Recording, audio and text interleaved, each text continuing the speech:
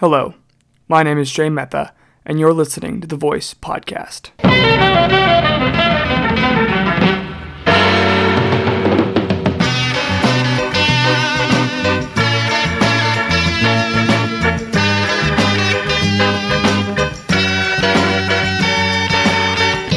see.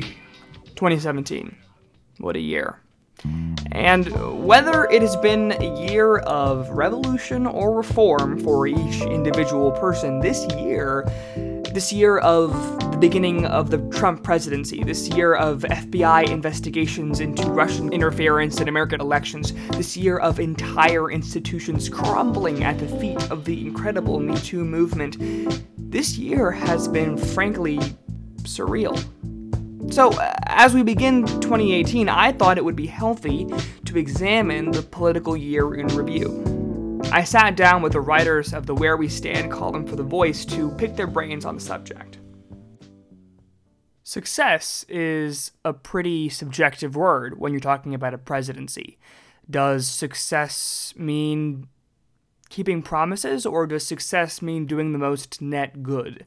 Keeping that in mind, we began with a subject that might seem like pretty straightforward success, but when you look at it in terms of net good or bad, might yield some more contentious debate, and that is, of course, the tax plan. I think for everybody, but mostly for Trump supporters, clearly, it was a success. That's Grace Parkerson, writer of the conservative side of the column. I think it gave hope to a lot of people who voted for Trump that he was actually gonna make good on his promises. And hope is a powerful force, but what about the other side?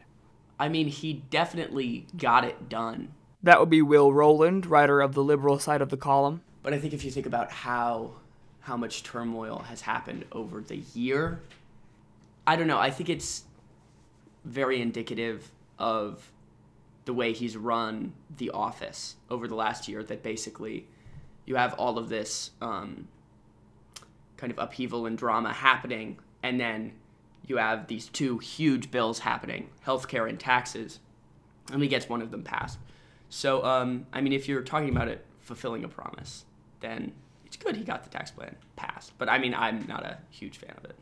And while it can seem a bit circuitous to describe the tax plan in terms of the other events that were occurring around it, the reality is nothing in the political world happens in a vacuum. So I asked them what effect they actually thought these other events that Will is describing had on the tax plan itself, or on its passage, or on the way it was covered. I think that there's just, every time Trump does anything, it's kind of just a storm, and everyone's freaked out no matter what it is. And I think that that it makes his tax plan, everything he does, just seem like evil, and people are just against it. And so I think then it's harder for the conversation to take place. I watched a video where they went on the street and told liberals, or it was Hillary supporters and Bernie supporters, that this was Bernie's tax plan. And they said all of Trump's points for his tax plan, and they all agreed with the plan. So I think really at this point, it's just name recognition, and people aren't really taking into account the issues, and they're really focusing on if Trump likes it, I don't. And I think that's kind of defining everything Trump's doing right now. And I think I wish people would maybe take a closer look into the tax plan and all the specifics of what he's doing, and then make their decision. And Grace's point is pretty politically commonplace. We have seen this before, notably with Obamacare. But when I asked Will, he seemed to believe that you really can't look at the tax plan without looking at all the other political events which surrounded it. I think it's tough to look at anything he does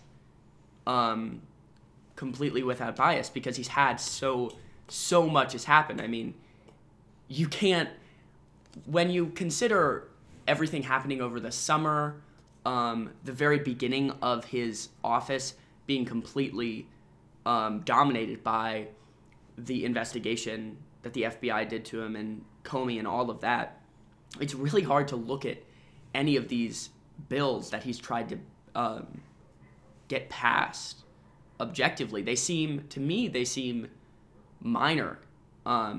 in the grand scope of his presidency, which is pretty dangerous because they are anything but that. But setting aside the politics, what do they actually think of the content of this bill? I think the major point people have against it is they always say, well, the new tax cuts, they're just going back into the pockets of the wealthy.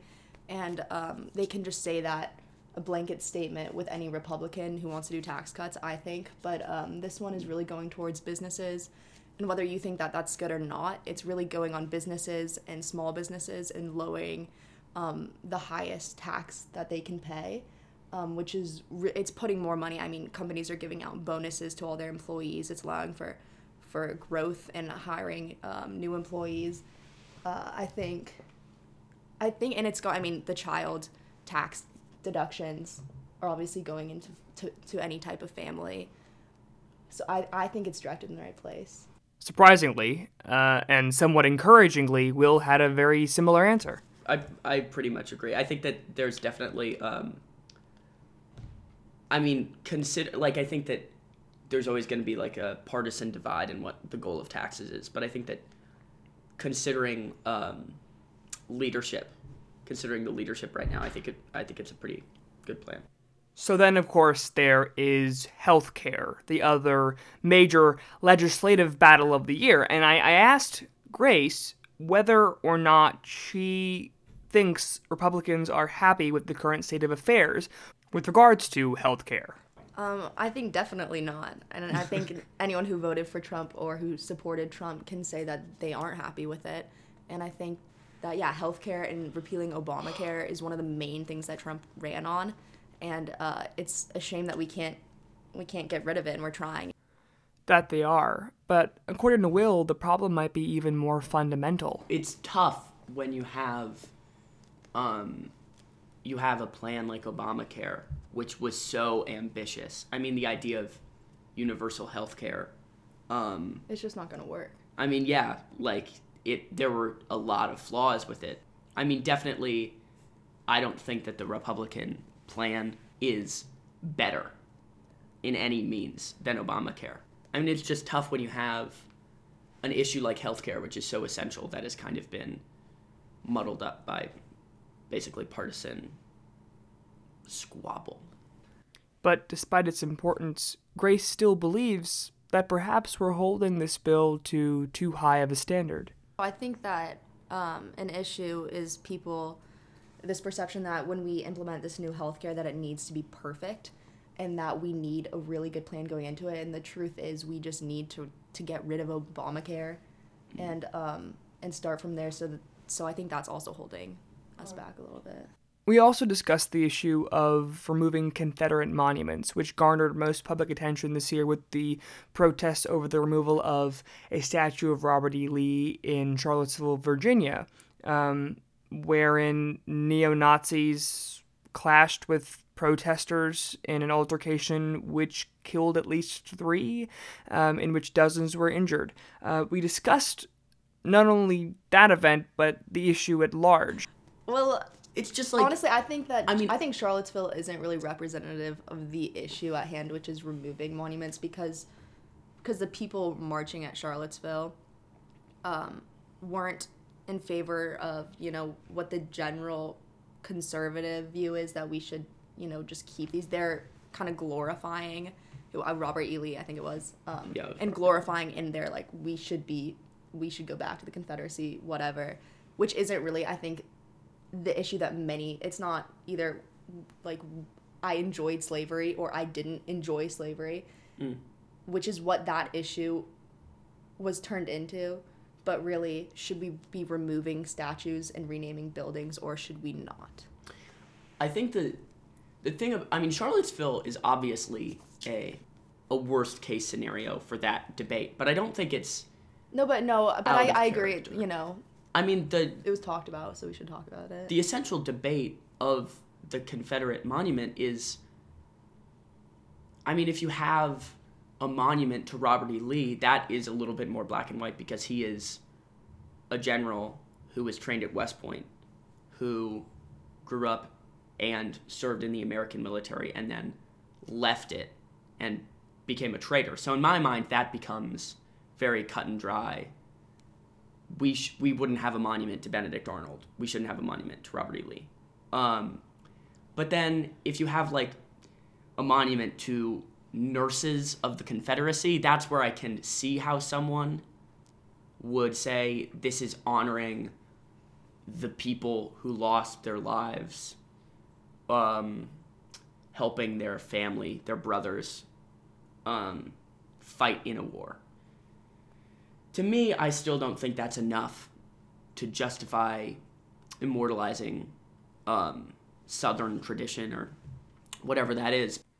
So then the next question I asked them was if there was an issue in the course of the year on which they disagreed with their own party, on which perhaps they wish they were writing the other side of the column. Will answered first. I think that there's a huge problem with throwing blame to the other side of the party, kind of typecasting every Republican as an alt-right, as a Nazi. So I think that's probably the main thing I've disagreed with my own party on, because it seems like more than ever, liberals are just laughing at dumb, kind of racist, sexist Republicans, which is only divides. And Grace's answer actually brought in a whole other interesting issue from this year. I think that one issue that I disagreed with most conservatives on, and I don't even know if most conservatives agreed, but was net neutrality. They actually asked us to write an article on net neutrality, and I said no thanks because I didn't think we should repeal net neutrality. And also that, again, came with the kind of scare that happens anytime a conservative, bill is proposed or anything. But that was a conservative bill, right? Yeah, net to neutrality. repeal. Yeah.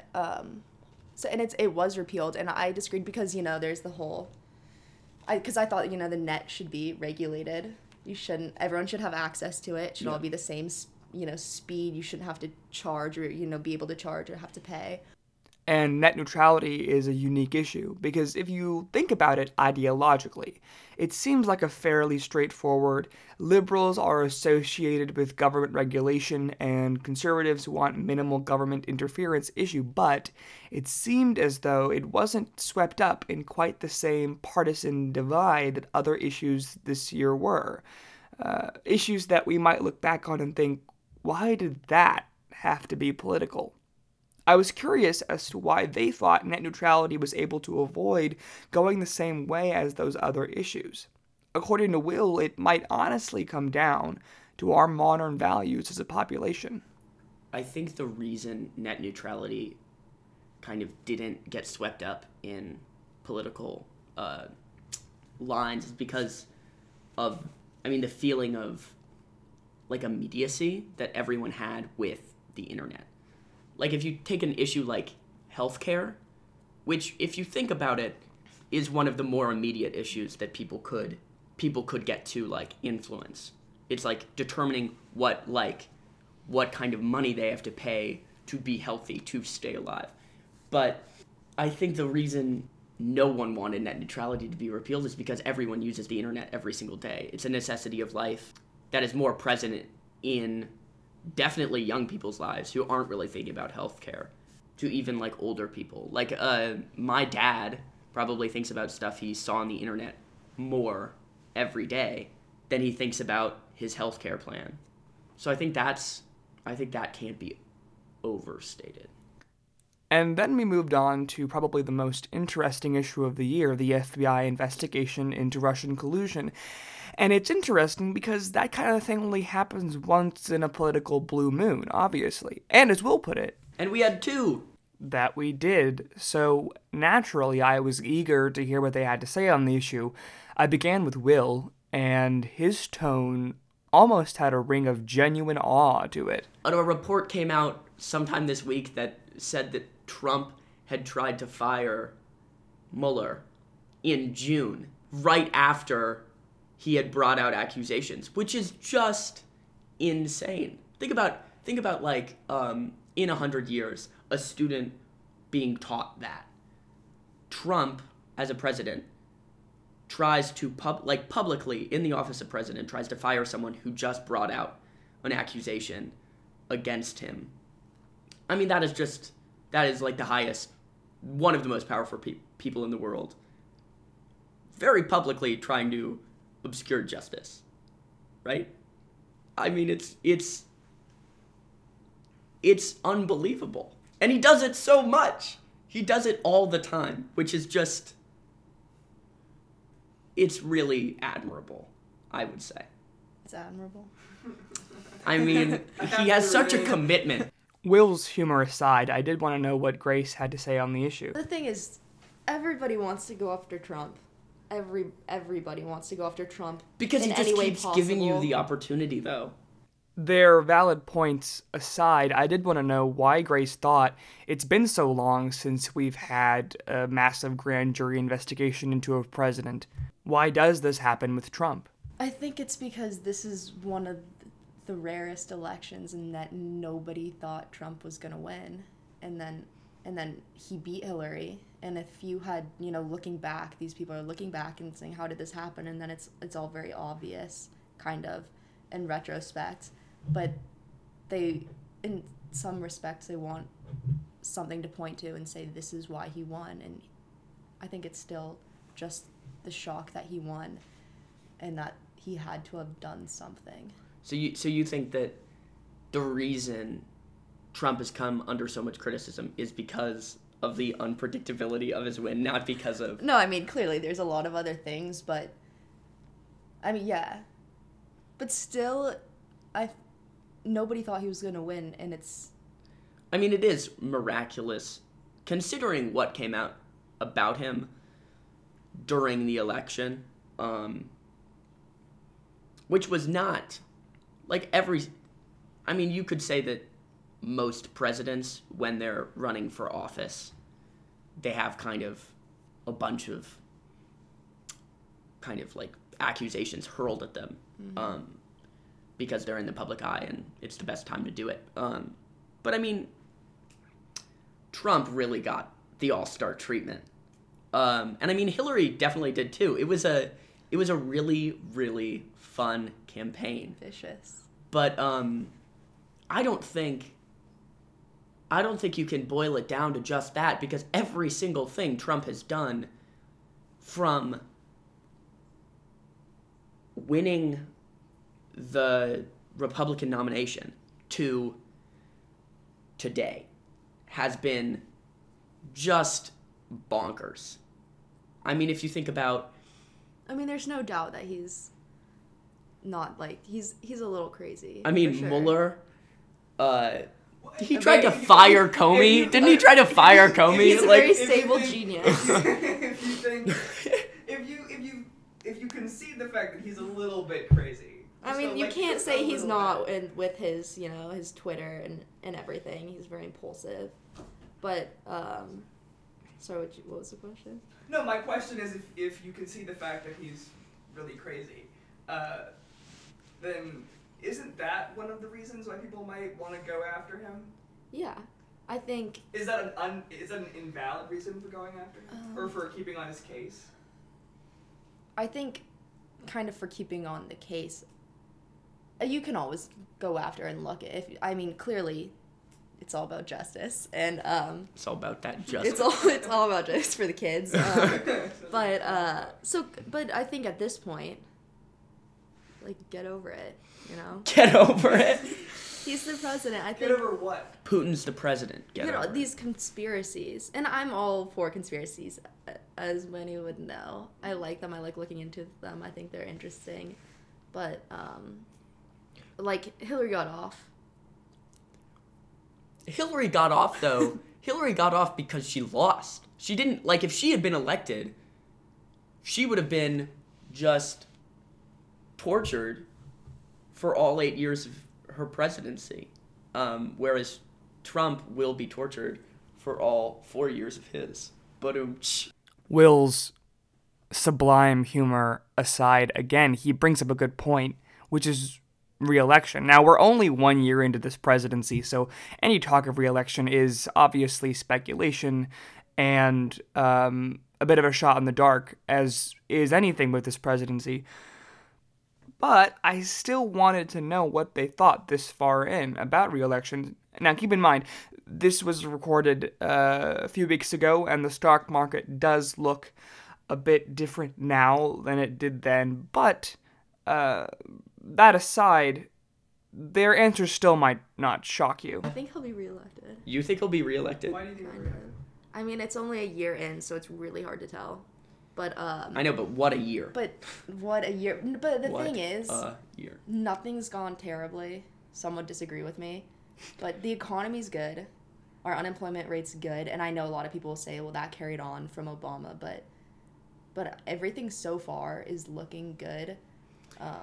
I mean, everything is looking good if you don't take into account. I mean, if you look at numbers, like economy, number of like executive orders, like numbers, it's fine. But I mean, definitely the general spirit. I don't know. like, It's well, hard. there's a like, my parents and I have talked about like the tangible feeling of optimism that a country has under certain presidents. Like, I think that Reagan was and remains so important because of the optimism and the feeling of like we weren't alive, so we can't relate to why Reagan is so like revered. But like, my parents tell me that when Reagan was president, there was just this feeling of I mean, like a mix of national pride and just kind of like a good morale. But if you take into account the morale of the nation now with Trump, it's not spectacular. And I don't think you can't cut out the feeling of the public when you're talking about a president. I mean, socially, we're at a watershed moment in so many different battles. Healthcare, civil rights, voting rights he's brought everything back. He's a catalyst. So I think that I don't think he's going to be reelected, because I think, if anything, one of the real problems with the last election, like you said, is that no one thought he was going to win. Yeah. So a lot of people did come out to vote, because he didn't win the popular vote, but more people, if he'll seek the bid again, and people will come out to vote for whoever's running against him, I think. Unless the nominee, again, is someone who is as hated as Hillary was. Yeah, I don't know. And also, I think, I personally am not like a giant fan of Trump. I'm not a complete 100% I love Trump, where a lot of people are. But I think the thing is, Trump was the only person who could have won that election. Only Republican who could have won, which is, I don't know, it's something to think about. It's a little... It's interesting. That's kind of showing where the direction of politics is going into. We also discussed Jerusalem. Are you mad about that? Am I mad about Jerusalem? I was a little bit mad. Why, though? I just think that it's frustrating personally that so quickly someone is able to completely destroy the pattern of foreign policy that America has had for like 50 years regarding Israel. I don't know. I might be wrong. I thought it was voted on a while ago. I think what she may be referring to there is when Israel itself declared Jerusalem its own capital, which was met with a UN condemnation of the annexation of East Jerusalem. But that's besides the point. Grace views the Jerusalem issue as a perfect continuation of Trump's pattern thus far. But I think it shows that Trump isn't afraid. Honestly, I just think it shows that Trump isn't afraid at all about what people are going to say. He's just getting things done. But see, that's not good for me. I'm good with a president who is going to do what he wants to do.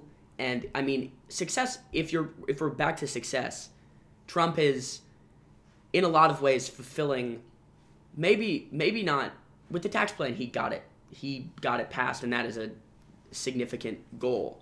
But like he is fulfilling the personality that people voted for. Yeah. I think a lot of people voted for the personality of Trump, and he's done that.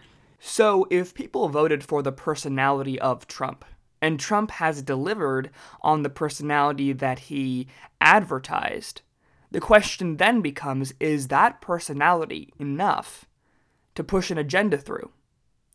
So I asked the two of them whether or not whatever successes Trump has experienced, whatever successes the Republican Party has experienced in the past year, have they happened because of Trump? Or have they happened in spite of Trump? No, I think Trump definitely had something to do with it. I think, honestly, that Trump is doing somewhat of a better job than our conservative congressmen, and the fact that they're kind of afraid of what the people are gonna say more, and they want to be like, I'm against Trump. Here's what I want, and I think that's why we're not working together. But no, I think that we can kind of give praise to both Trump and everyone else with that.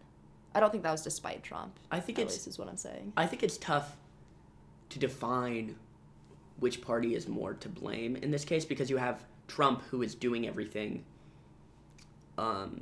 because he's him, and for him there is no post-Trump year, right? If you think about it, these other, like Paul Ryan, is very much thinking about what is going to happen to my political career. Yeah, exactly. When Donald Trump is gone, because I mean you can't. If he supports everything that Trump does, and then this is a possibility. I'm not saying it's going to happen, and then it all historically becomes, or even not even historically, just in 3 years when the next election happens, all of these things that Trump did turn out to be terrible mistakes, then Paul Ryan is basically, his reputation is tainted. And if we're talking about the value of a politician, it's good that Trump is pursuing exactly what his self is telling him to do. But when you hear something like from inside the White House that says oftentimes POTUS staff will have to rush to Donald Trump's side to prevent him from tweeting something, or to calm him down if he hears a news report, that doesn't fill me with confidence about his decision making, because it kind of makes it seem like he is acting based only on like his id, right? His decisions, however valiant they may be, because they aren't affected by political points, they are in fact dominated by fits of rage or emotional instability, or like a tiny little voice in his head that's telling him his hands are big or something. I don't know. Now, the debate over Trump's hand size and all of the intricacies therein really do tickle my brain, but we were running out of time, and I really wanted to ask them about a question I personally am interested in and think about a lot, and that is, how will this first year in office be looked at in 100 years? And, what will history have to say about 2017? You want to go first? Sure. I think that Trump and his election was historic, and it was all about, taking down the power and, drain the swamp. And it's all about bringing this outsider into Washington, and he's representing the everyday man, and he's kind of, whether you like it or not, he represents, everyday Americans. And I know that, but that's what he stood for. Hillary was the establishment, he was the anti-establishment. And I think that's kind of been all about this year. And it's kind of taking down the power and realize, I don't know. And then I also thought, Will said earlier, something that he thought kind of defined the year was sexual assault. and all that. And I thought we kind of saw the same thing, which is taking down the establishment of all these higher ups, really protected men in Hollywood, and revealing them. And I think it's and politics. Yeah. I mean, you had a No bunch one of was senators. You had a bunch of senators. And no one. pulled up. Yeah, exactly. And I think it's kind of a year of going after people. Yeah, I think going after people is that's a good segue into my thoughts about it. I think that 2017 was a year of reaction, a year of reactionism, basically. I mean, Trump is a reaction, an equal. Very much a reaction. He is a reaction to Obama, I think. And I think that the surge in alt-right stuff and the surge in Trump is basically based in a reaction to the reforms that Obama brought in, the increased talk in Black Lives Matter, LGBTQ rights. I don't know if I have the most up-to-date acronym there. I don't know what that, so I'm sorry. Sexual assault. I mean, that was his presidency, I think, kind of saw the baseline of what we're seeing now for sexual assault. There were a few big ones. There were a few big accusations during the Obama administration of sexual assault. And then this year you have Trump, who is a reaction. But then you also have, like I said earlier, the Democrats reacting to Trump. So I think that this year will be defined as basically these two parties reacting to these huge cultural shifts that are going on. I mean, it's interesting. If you really look at the fundamental ideas of what is going on right now, you have the establishment of Hillary Clinton versus the everyday man of Trump. But I think calling Trump an everyday man is misleading. I think it is misleading. What is really happening, I think, is you have government versus business. Mm-hmm. I mean, Trump in no way would I define him as the everyday man. He went to military academy and he was born very rich. He was born with a fortune. But his tax plan, like you said, it benefits businesses. Mm-hmm. By draining the swamp, I mean, I don't think he did as much of a swamp drain as he promised he would. But I mean, he did bring in a lot of people that were controversial because of their beliefs, but they're business people. He brought in an oil guy. He brought in Steve Bannon, who, granted, have very strong politics, but are business people. So I don't think that it's the everyday man. I don't think it's the struggle of the everyday man versus the government. I think it's the struggle of business versus government. And the everyday man, the silent white majority that won the election for Trump, is aligning themselves with Trump because they see him as the symbol of America and the free market. So, judging by the length of this podcast, this was one of the longer interviews I've done in the Voice podcast. And doing an interview with two people at once was a bit frightening for me, a bit experimental. But it was really entertaining and really interesting to watch them interact. And so I wanted to ask them at the end, to close off, to reflect on their experience writing the Where We Stand column over the past 1 or 2 years. Oh, okay. This is a nice positive note to end it on. Yay. Do you want to go first, or should I? No, I'll go first. Okay. Sure. Yeah, I mean, I really like doing the column. A lot of times people will tell me they really like what I wrote. A lot of times people will not tell me they like what I wrote. I have to be careful sometimes, and sometimes I really should be more careful about what I say, but I really like looking into both sides of the issue, and I think that it's taught us a good thing, which is we look into our argument and what the other side's argument is, and it really helps us understand each topic.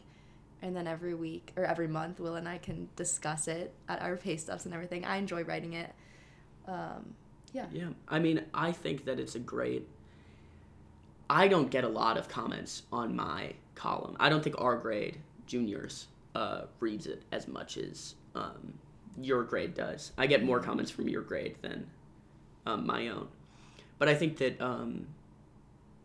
I like writing it. I think it's very important it's really important for high schoolers to think about this stuff. It's been very good for me to consider the complexities of what is going on and the historical significance behind each issue. And I think that getting to do this column every month has been really good for my understanding of Republican mentality and Republican politics, which I think is very important for everyone to understand. And yeah, we get to talk about it every month, and we're friends now, which is pretty dope. We never argue. We don't argue that much, which is good. Neither of us are too extreme. Yeah, so. I don't think James and Alice, who were, talk about nepotism, handed the column down to us. We've had it for 2 years. If you would let me go on for another hour, we would have gone. Yeah.